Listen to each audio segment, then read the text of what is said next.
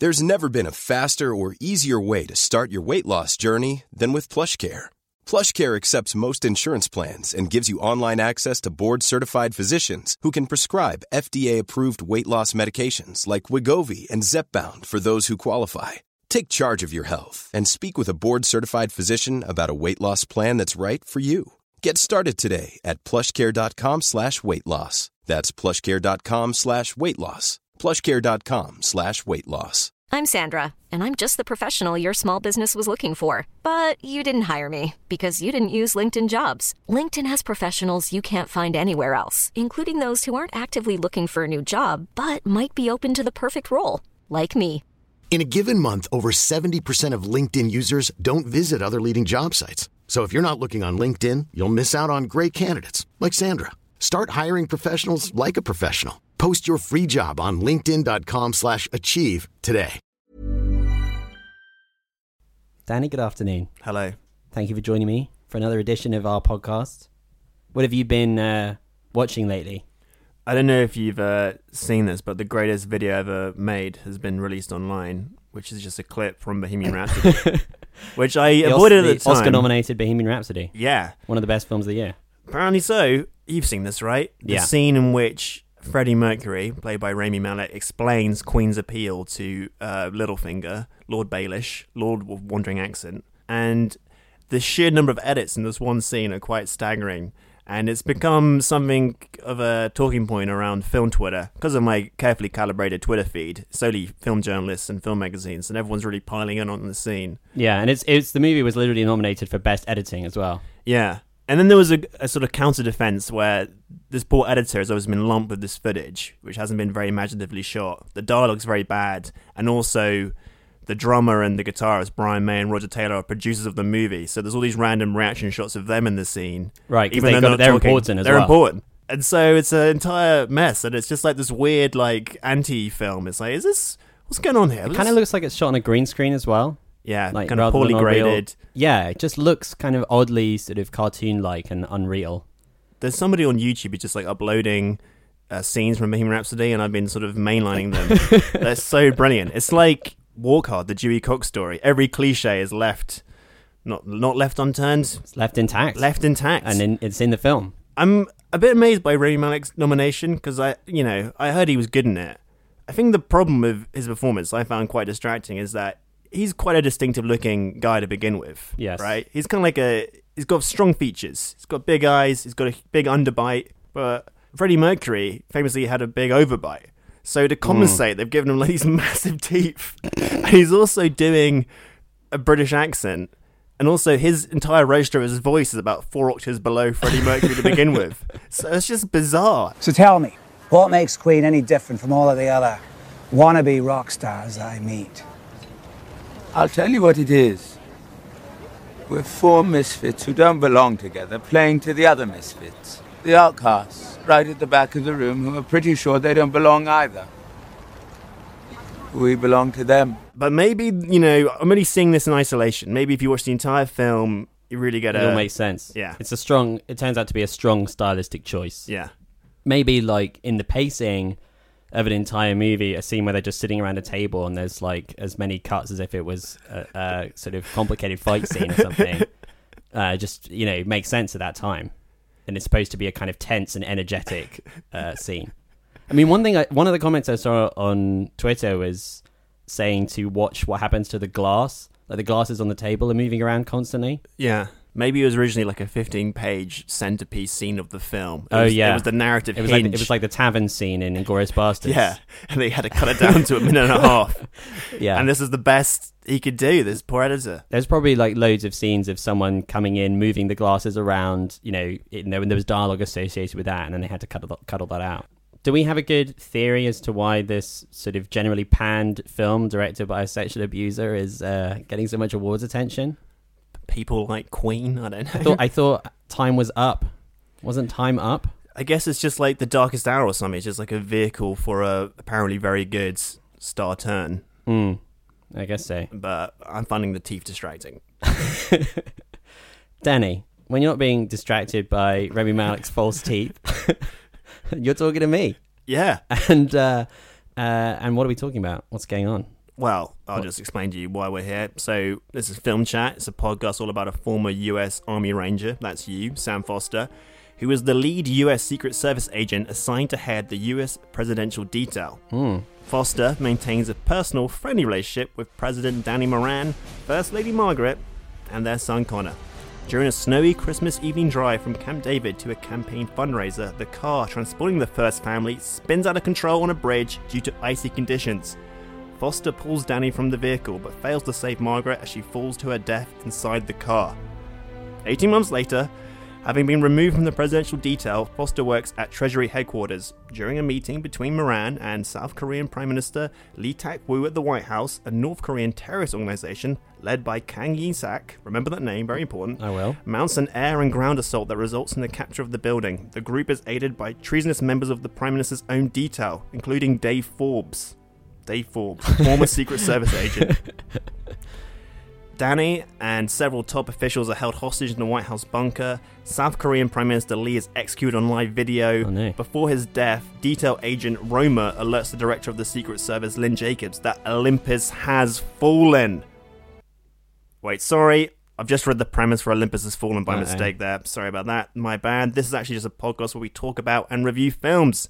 I'm Danny Moran, and joining me, a man who I blame for the death of my wife, but will probably forgive him after he goes above and beyond the call of duty to save the day, Sam Foster. Hello. After seeing the movie that we're reviewing this week, I'm completely reevaluating what I thought about the former US Vice President, Dick Cheney. I mean, he's bad? I mean, he's just awful. He seems to be a terrible, terrible person with almost no redeeming qualities. He loves his daughter, that's one of them, that's clear, but that's about it. I mean, he's incredibly evil, and half his head is made of some kind of strange rubber material.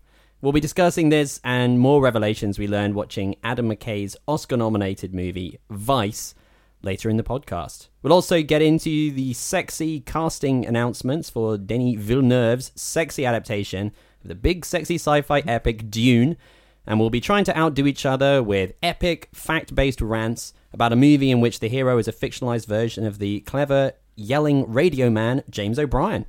Interesting. All that should leave just enough time for me to announce my latest film project, a prosthetics-heavy biopic of Danny's life. I'll be playing Danny, caked in enough rubber to make me about 4 inches taller, completely unrecognizable as myself, but exactly looking like Danny. None of my face will be able to move, but it'll be lit and framed in such a way that you just swear you're watching normal Danny without any rubber on his face at all. A lot of people say that I sound like Danny as it is, but we'll still be using some very sophisticated auto-tuning, voice-altering software to make my voice sound even more like his. I haven't quite worked out what the content of this film's actually going to be, like the story and stuff, but I think it's going to be the story of how Danny started a podcast with his friend Sam. We'll be doing an open casting call to see who's going to play that guy, but our rubber experts are on hand.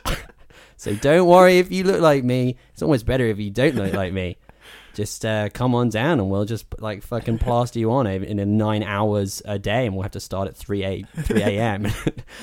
on every day of filming. But it'll all be worth it when the Oscars come rolling in. They're already in they're rolling in and they're in the bag. They're sort of rolling in that bag towards us as we speak. I can practically taste them. Yeah, cool. Sound good? Yeah. Is it narcissistic of me to say that that sounds like the best one I've ever heard of in my life? Not at all. I think that's an objective evaluation. Films, films, films, films, films, films, films, films, lots of films, films, films, films, films, movies, good films, bad films, fun films, sad films, films we love, weird films, Lars von Trier films, old films, new films, some John Woo films, films that star Peter Finch, films by David Lynch, films short, films 6 hours long. We've got films up to your gills with films, films, films, films, films, films, movies.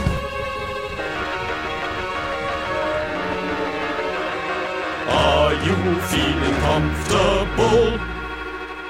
Film chat has begun.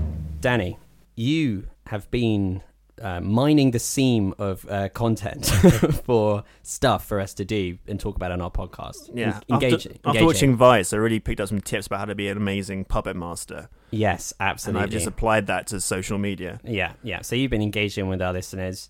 You notice another film poster with a disappointing tagline. I think the art of the tagline is being neglected these days. Yeah. They're spending so much time editing their trailers, they're not thinking about good taglines anymore, which is a bit unfortunate. And you notice that the tagline for Vice, the movie we're reviewing later, is "Power is one hell of a vice." That's shit. That's bad. You shouldn't repeat the title, I think. Yeah. That's just, At least it could have been "Power is one hell of a ... Yeah. And then Vice directly below it or something like that. So you posted this on Facebook and asked our listeners for some ideas. Shall I read out some of the suggestions? Yeah. Tom Dewhurst suggests, "You won't believe how many corn dogs Bale ate." That's pretty good. Joe McCormick goes with "Every bush needs a dick." Right, nice. Sort of That's smutty a sort of 70s porn style tagline. It's kind of a Team America style tagline, or South Parky. Chris Young has also got some dick-based wordplay. He suggests, "If you only see one dick this year, make it this one." I think that's very good. Joe McCormick's got another suggestion. "He invaded Iraq. Now he'll invade your hearts." That's beautiful. Dan Knoll goes with "No more Mr. Vice Guy." That's good. That's good. Yeah. Because he's no longer the vice president. Yeah. Is there something to be done with how it sounds a bit like Wise Guy? Vice Guy? He's some kind of vice guy, huh? I don't know exactly how you would spell that out. Jonathan Farr suggests Vice, the gripping tale of Dick Cheney, but tail spelled like a monkey's tail. Right. A cat's tail. I'm not quite sure what's going on there. Veni Vidi Vice. Okay. That's good. I like that one. And also, "You can't block Cheney." Blockchain. Brilliant. Blockchain. That's yes, good. That's good. Very good. We like that one. And finally, Matt Smith, this is quite similar to Chris's one. He suggests, "If you put your dick in only one vice this year, make it this one." Of course. If you put your dick in only one vice. Yeah, that's good, isn't it? That's good. Very nice. Solid crop of taglines. A very good crop of taglines. Did you think of any yourself? Or I would say I was surprised nobody went for something around the fact that it's about Dick Cheney. It's nominated for Best Picture. So it'd be like, if you only see one dick pic you want to receive. Yeah. Something along that lines. How about Cheney's hottest dick pic or something? That kind of makes sense. Yeah, this shit's hottest dick pic. How about this guy's off the chain? That's good. Or chain of fools, because everybody who came into contact with him was just a fucking idiot, fucking rube. He just manipulated, right? Very good. I mean, you've also suggested "You Don't Know Dick" here. There used to be a recurring segment on The Daily Show called that, with facts about Dick Cheney. Yeah. So they definitely could have picked that one up. You don't know Dick. Yeah. Everyone wins. It was a competition, by the way. And you'll be receiving a prize. Yeah. And that prize will be a spa day. Spa day, yeah. A voucher for a spa day. I can't say when or where you'll receive this, but you will. Will it? Yeah. Or whether the spa will be good or bad. It will be a kind of recommended establishment, or perhaps a sleazier, more sort of like back alley one. Not the sort of place a self-respecting person would want. 6 years from now, you'd be like, why does this guy give me a fucking voucher to some sort of 1-star rated spa? You're like, well, not sure if you remember, but he made a very funny tagline suggestion. And a promise is a promise. And a promise is a promise. So see you then in the future. Hiring for your small business? If you're not looking for professionals on LinkedIn, you're looking in the wrong place. That's like looking for your car keys in a fish tank. LinkedIn helps you hire professionals you can't find anywhere else, even those who aren't actively searching for a new job but might be open to the perfect role. In a given month, over 70% of LinkedIn users don't even visit other leading job sites. So start looking in the right place. With LinkedIn, you can hire professionals like a professional. Post your free job on linkedin.com/achieve today. superhero films announced, casting rumours leaking out. M. Night Shyamalan's film is hated, Paul Thomas Anderson's is fated, Meryl Streep's Oscar tipped, Matt Damon's in a viral vid, Michael Bay's made a mint. That's the news that's fit to print. One of our favourite actors is Eddie Marsan. We've talked about him before. He's in Vice. He's in Vice. He plays Paul Wolfowitz. And he is, his career is doing quite well. But his real career as an angry Twitter man is even more successful. And James O'Brien has been tweeting about an upcoming Eddie Marsan film project, which looks very exciting. So all that we know about this is from this tweet, and it's a screenshot of a interview with Eddie Marsan, one of those like brief kind of blow-by-blow type interviews where they just ask a number of quick questions. It looks like it was in a magazine of some kind, or perhaps a newspaper, some kind of publication that he's photographed. And the question he was asked was, what have you got coming up? And Eddie Marsan's reply was as follows: a film called Feedback, where I'm playing a radio talk show host in London who's obsessed by Brexit, and his studio gets hijacked by terrorists. It's sort of James O'Brien meets Die Hard. So James O'Brien noticed this and got very excited about it. Die Hard is a very popular film template, isn't it? Yeah. There's a lot of movies that are like Die Hard on a train, or like Die Hard on a boat or whatever, rather than Die Hard in a tower. But Die Hard in James O'Brien's studio, I mean, that is both like wacky sounding and also oddly derivative sounding of the film Alan Partridge, Alpha Papa. Yeah. In which he has to contend with a gunman in his radio talk show studio. And also like that George Clooney movie Money Monster, where he's still got to be on air, right? Yes. It's like the terrorist has got him. He's got to say like some pro-Brexit things, and everyone's like tuning in, like, has he gone insane? But they don't know that actually a terrorist has literally got a gun. One of the crazy like left behind, Northerners or something has broken into his studio and is forcing him to make announcements about taking back control, and he has to say like "fuck off, Donald Tusk" or something like that. And everyone's like, "What? Has he gone mad?" And then they realise like the things he says spell out code. The thing that I do like about the sound of this is that although it has the premise of a comedy, the title Feedback, I feel like that could be like one of those Harrison Ford thrillers, you know? Firewall. Where's my family? Frenzy. Feedback. Yeah. Yeah.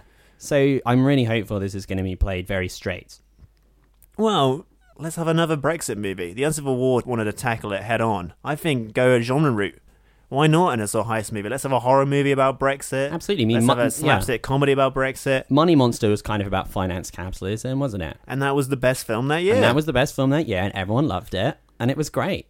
So I think this is the way to tackle Brexit, you know, via a conversation between the two halves of the country. Yeah. I mean, that's what the premise proposes. Do you think it's like, you know, you'd have to put a gun to my head for me to talk to a fucking Brexiteer? Yes. And then they've literalized it, and then they just have to spend time together because he's a hostage. And before you know it, they have a conversation. And they suddenly start to understand each other's grievances. Oh my God. I think that's what it's going to be. Because the movie will start with the talk show host on air laying into one of the Brexit idiots. Yeah. Like how James O'Brien does. It'll be some guy's calling up, but he doesn't really understand what a customs union is. And the talk show host will be saying things like, name one EU regulation you disagree with if you hate him so much. And the other guy will be like, blah, blah, blah, I don't know. I just want my country back or something like that. Yeah. And then he'll get like shot down. And then 2 seconds later, he'll get shot down. He'll get shot down. He'll so be shot down. Literally shot down. Exactly. Yeah. And I think that's where it's going to go. Then by the end, they'll be like hugging and crying, and they'll have found a peaceful resolution, and they'll have healed the country's wounds or something like that. Fantastic. And they'll have realised who the real bad guy is, which is Corbyn. Yeah. Probably. I don't know. Corbyn. Yeah. So I'm as excited for this as James O'Brien. Who's a sort of because he's basically playing somebody who has the same political beliefs as him. Are there any like famous Brexiteer actors? Brexiteer actors? That's a great question. I mean, I'm sure there are some, but I can't think of any off the top of my head.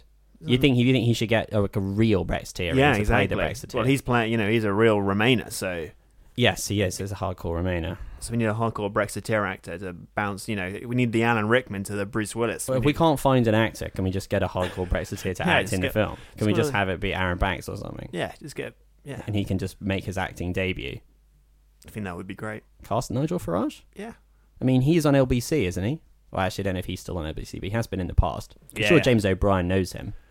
Yeah, well, they know each other. After the epic Titanic clashes over the years. Yes, it's like Frost Nixon, isn't it? Exactly, yeah. So maybe Farage can be in it. Marzan and Farage. Yeah. Feedback. Coming. I can see the poster now. I can see it. I can just see it. It looks so good. Yeah, I can't wait. We say that a lot, but I really can't wait for that one. I can't believe that 2 years unchanged after the vote was cast, the people that told us to vote that way still can't tell us what we get, what it is we think we've won. And today's really, really interesting for 3 reasons. Number one...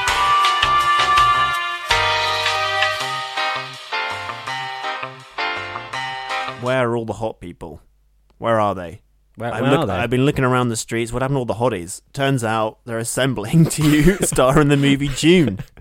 So I think we discussed this before on the show, on our hit show, we're currently talking on, but Denis Villeneuve, director of Blade Runner 2049, Arrival, Sicario, and other acclaimed movies, is going to make an adaptation of Frank Herbert's seminal sci-fi novel, the best-selling sci-fi novel of all time, Dune, which was previously made into apparently quite a bad movie by David Lynch in the mid-80s. Is going to make it into 2 movies, such as the epic scope of the book can't be contained into one film. That'd be ridiculous.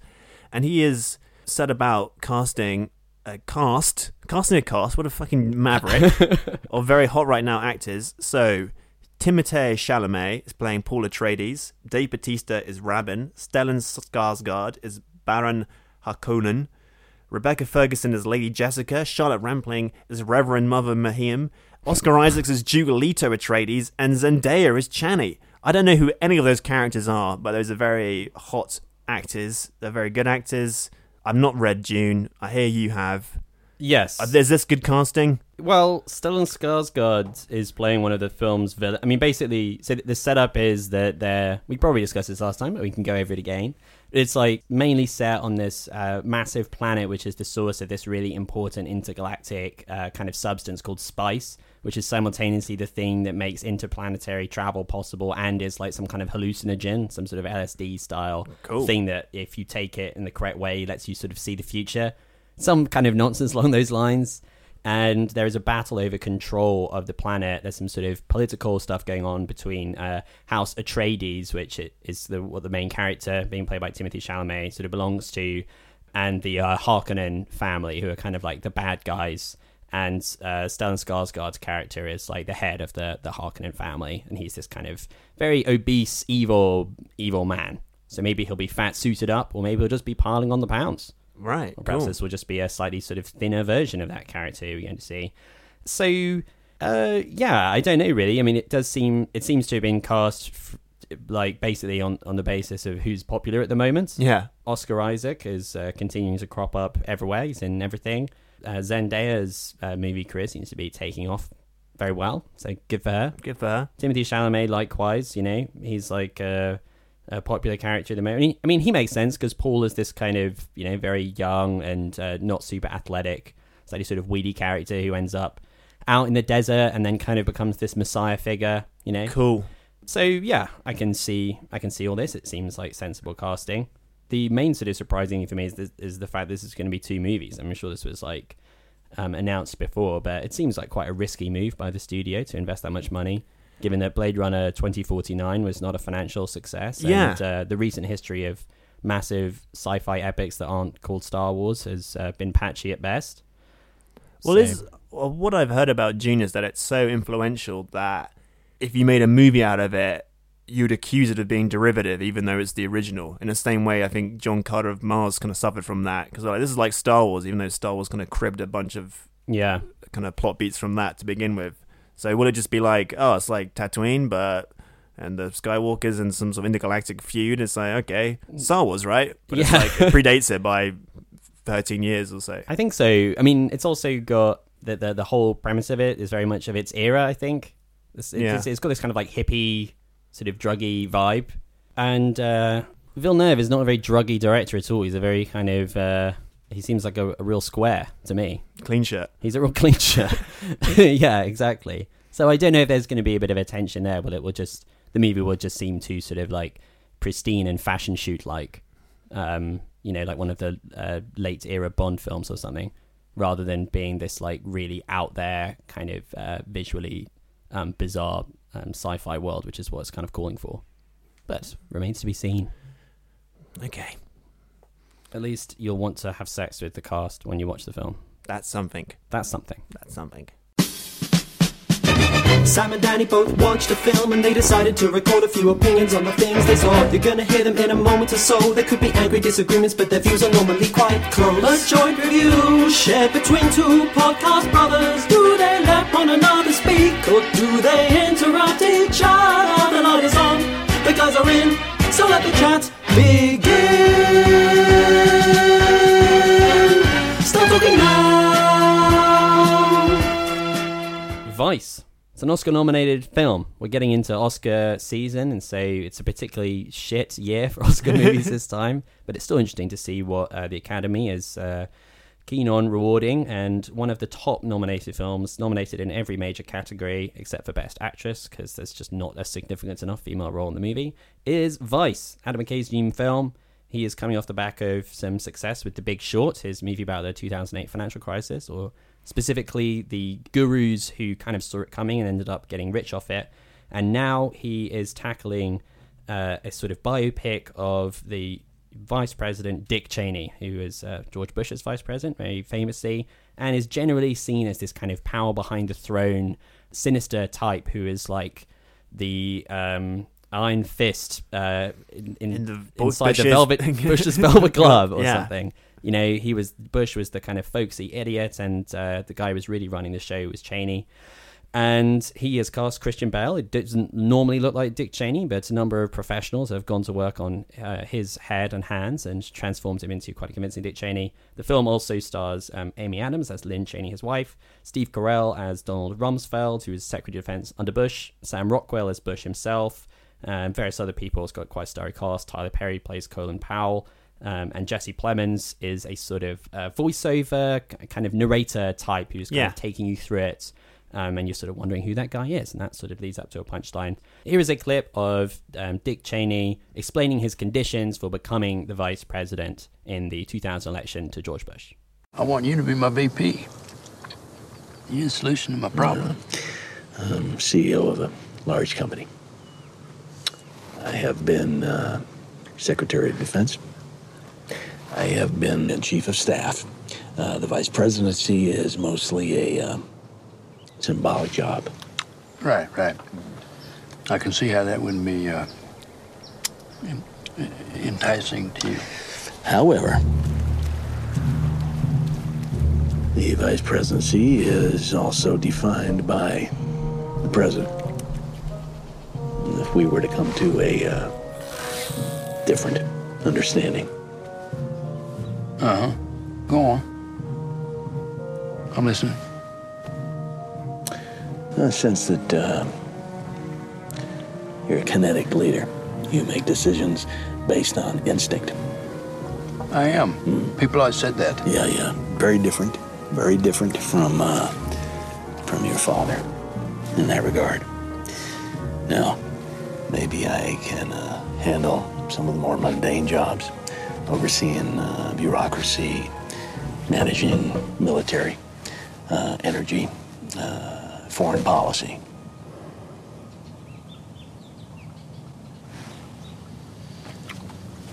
That sounds good. This feels like another entry in the sort of growing canon of films. I think it's something you said, like movies that feel like they were made by people who read Twitter a lot. Yeah. Like real sort of Twitter-esque movies. And it's like, I think maybe part of what that expresses is this general desire to make sense of our current chaos with overtly political films that dramatize recent political events. And this is kind of, I mean, it obviously reminded me a little bit of Brexit, the Uncivil War. Yeah. Another film which is also about these like larger-than-life characters who had this huge political influence and has this odd tone where it's like half kind of like cartoonish exaggeration and half like deeply serious drama. This is interesting in a way in that it's about a slightly older historical period. The flavor of the Bush years is quite different to right now.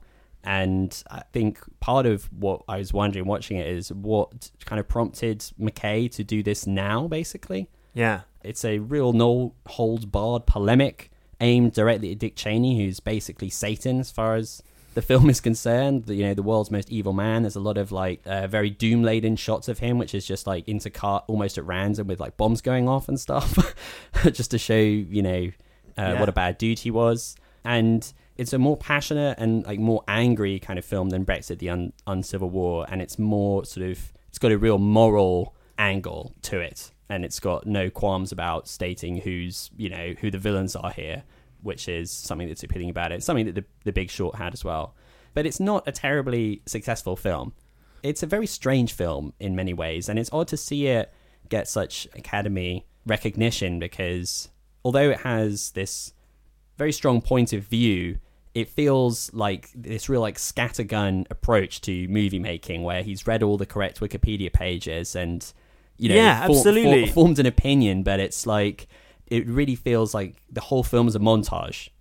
Everything is just kind of cut together, and there's a lot of gimmicks, and it does not make for a very smooth or comprehensible cinema watching experience. No, not at all. The thing that reminded me of is something when you were doing your essay, in the weeds of your essay, like tweeting, like, can I submit like a list of the books I've read and all the tabs I have open instead of an essay? And it's like, that's kind of what the movie is. It kind of begins with a mea culpa. It's almost like at a deadline. It's like, well, I'm going to make the film now. Yeah. And there's a strange scene in the middle of the film where Dick Cheney is making a pivotal decision whether to become Bush's running mate. And the film kind of pauses and then turns to the audience and tells you outright that no one really knows why he decided to do this, and kind of spends this moment reflecting on the enigmatic nature of people's motivations and how you never really know why anyone does what they do. And then they launch into this bit of Shakespearean dialogue from, I don't know, Richard III or something like that. Macbeth or something? Macbeth, yeah. But it was like why? Yeah. What is this? It was just very odd, and yeah, it speaks of a bit of insecurity, I think, about its own material. Something I found a bit of a problem with it is that it is similar to The Big Short in that it's sort of out to educate you, and has this kind of approach where like big things that seem complicated are just being obfuscated with like terminology, and I can break it down and explain it to you. Which was useful for The Big Short because it, prevents the characters who know about finance, like explaining terms they obviously know.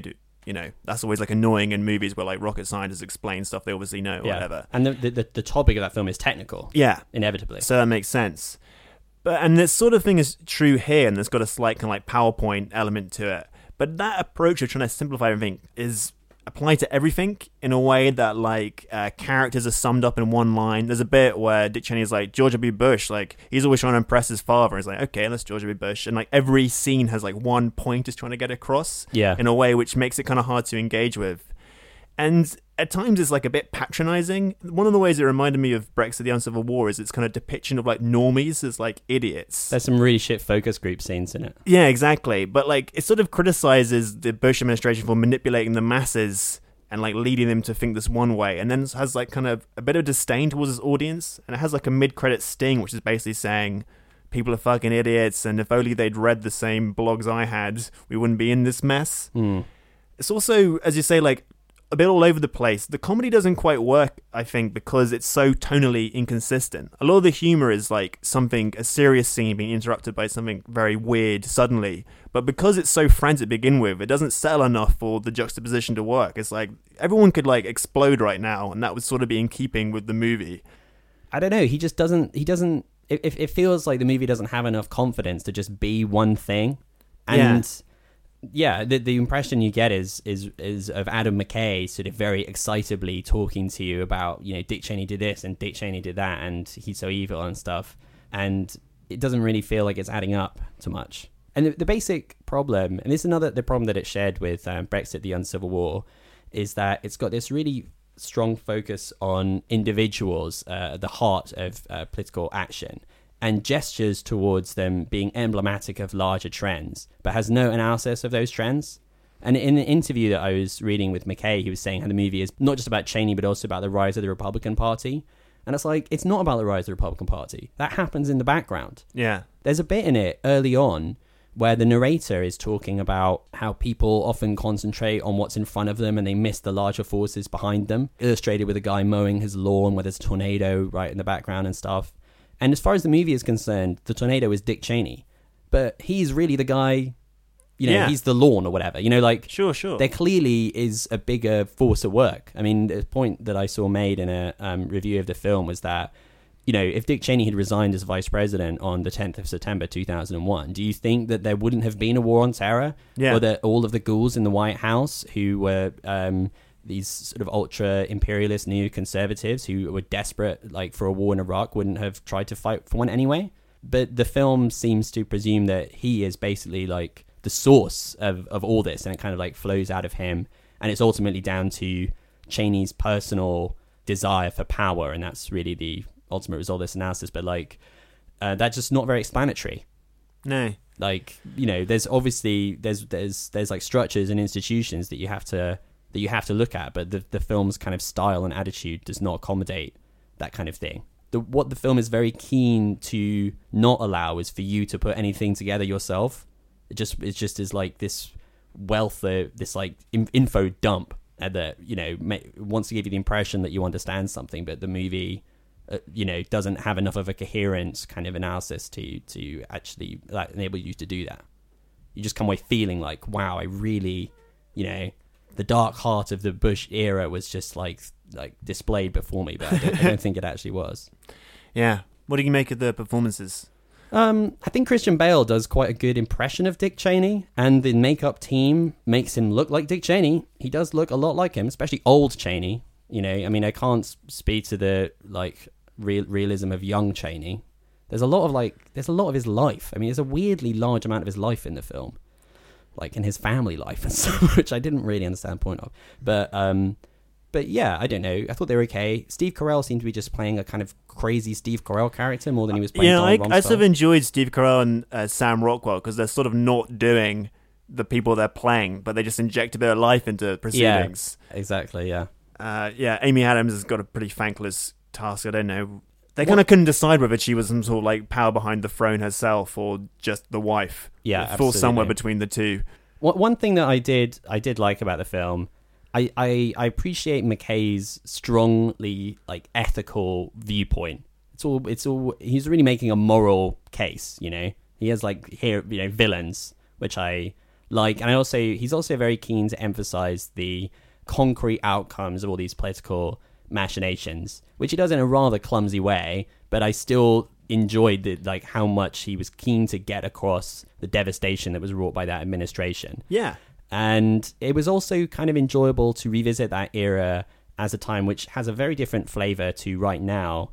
And especially because I think everyone's kind of in a flap about contemporary politics and how chaotic it is and how it's all falling apart and stuff like that. But no one has actually yet launched a war that would, kill 500,000 people halfway across the world in the kind of post-Brexit Trump era. Yeah. And from an objective standpoint, it's not yet as bad as the Bush-Blair years. They wreaked much more destruction than anyone has managed now in this much more kind of dysfunctional and chaotic time. And there is a desire to see Trump as the nadir of the American political system, the worst president ever, and the people around him as the worst people ever. But really, those Bush people were scarier than the Trump people. Yeah, the Trump guys seem less competent, basically, and I'm sure they're all super evil and corrupt. And maybe they're all taking tons of money from Vladimir Putin or something like that.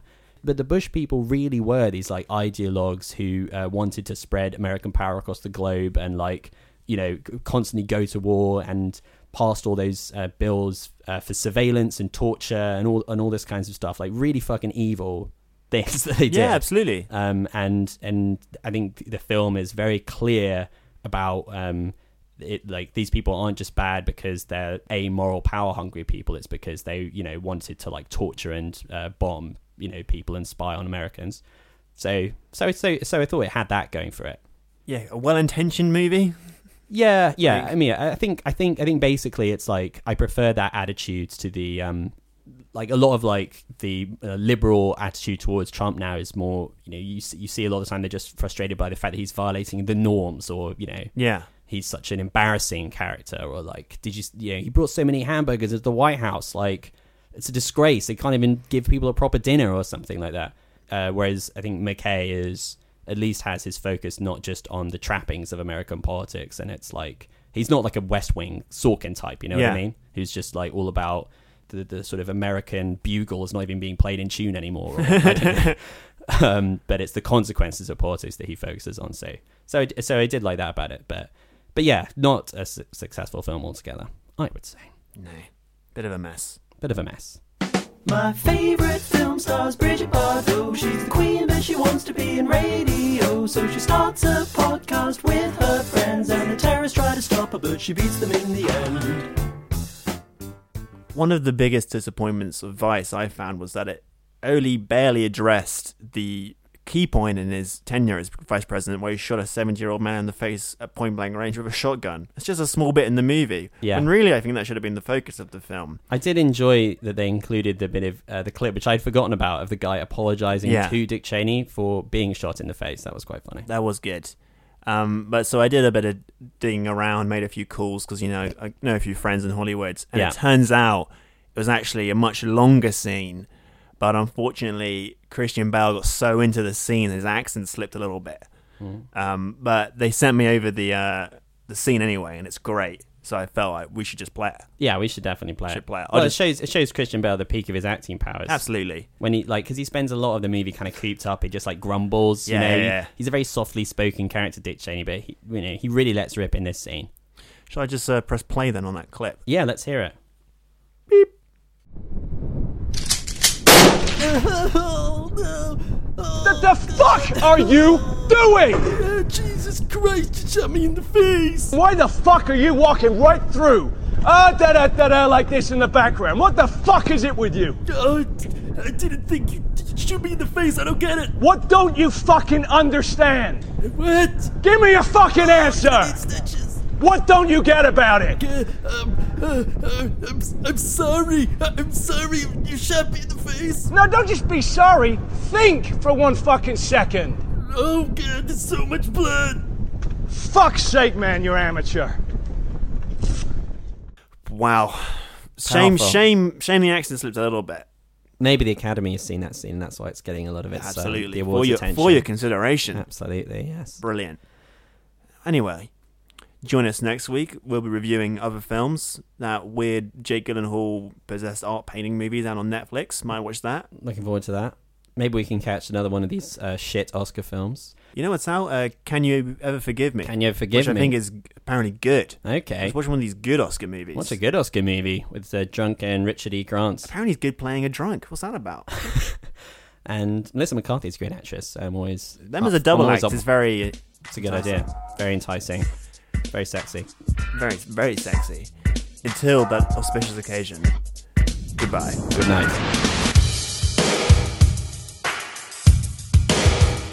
It's a great honor to be next to a real mensch, Dick Cheney. Shalom. Thank you. It's good to be with you today. I look forward to the program. You started so many wars, Afghanistan, Iraq 1 and Iraq 2. Which was your favorite war and why? Oh, I think it was what we did at Desert Storm. I really do.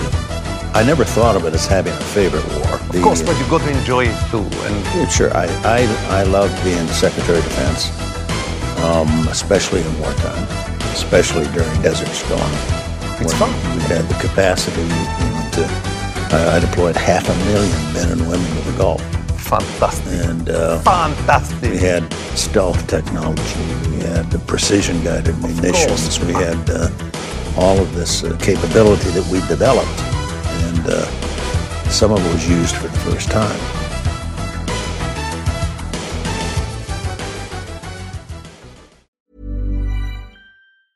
Ever catch yourself eating the same flavorless dinner 3 days in a row? Dreaming of something better? Well, HelloFresh is your guilt-free dream come true, baby. It's me, Keke Palmer. Let's wake up those taste buds with hot, juicy pecan-crusted chicken or garlic butter shrimp scampi. Hello Fresh. Stop dreaming of all the delicious possibilities and dig in at HelloFresh.com. Let's get this dinner party started. When you need mealtime inspiration, it's worth shopping Kroger, where you'll find over 30,000 mouth-watering choices that excite your inner foodie. And no matter what tasty choice you make, you'll enjoy our everyday low prices, plus extra ways to save, like digital coupons worth over $600 each week. You can also save up to $1 off per gallon at the pump with fuel points. More savings and more inspiring flavors make shopping Kroger worth it every time. Kroger, fresh for everyone. Fuel restrictions apply.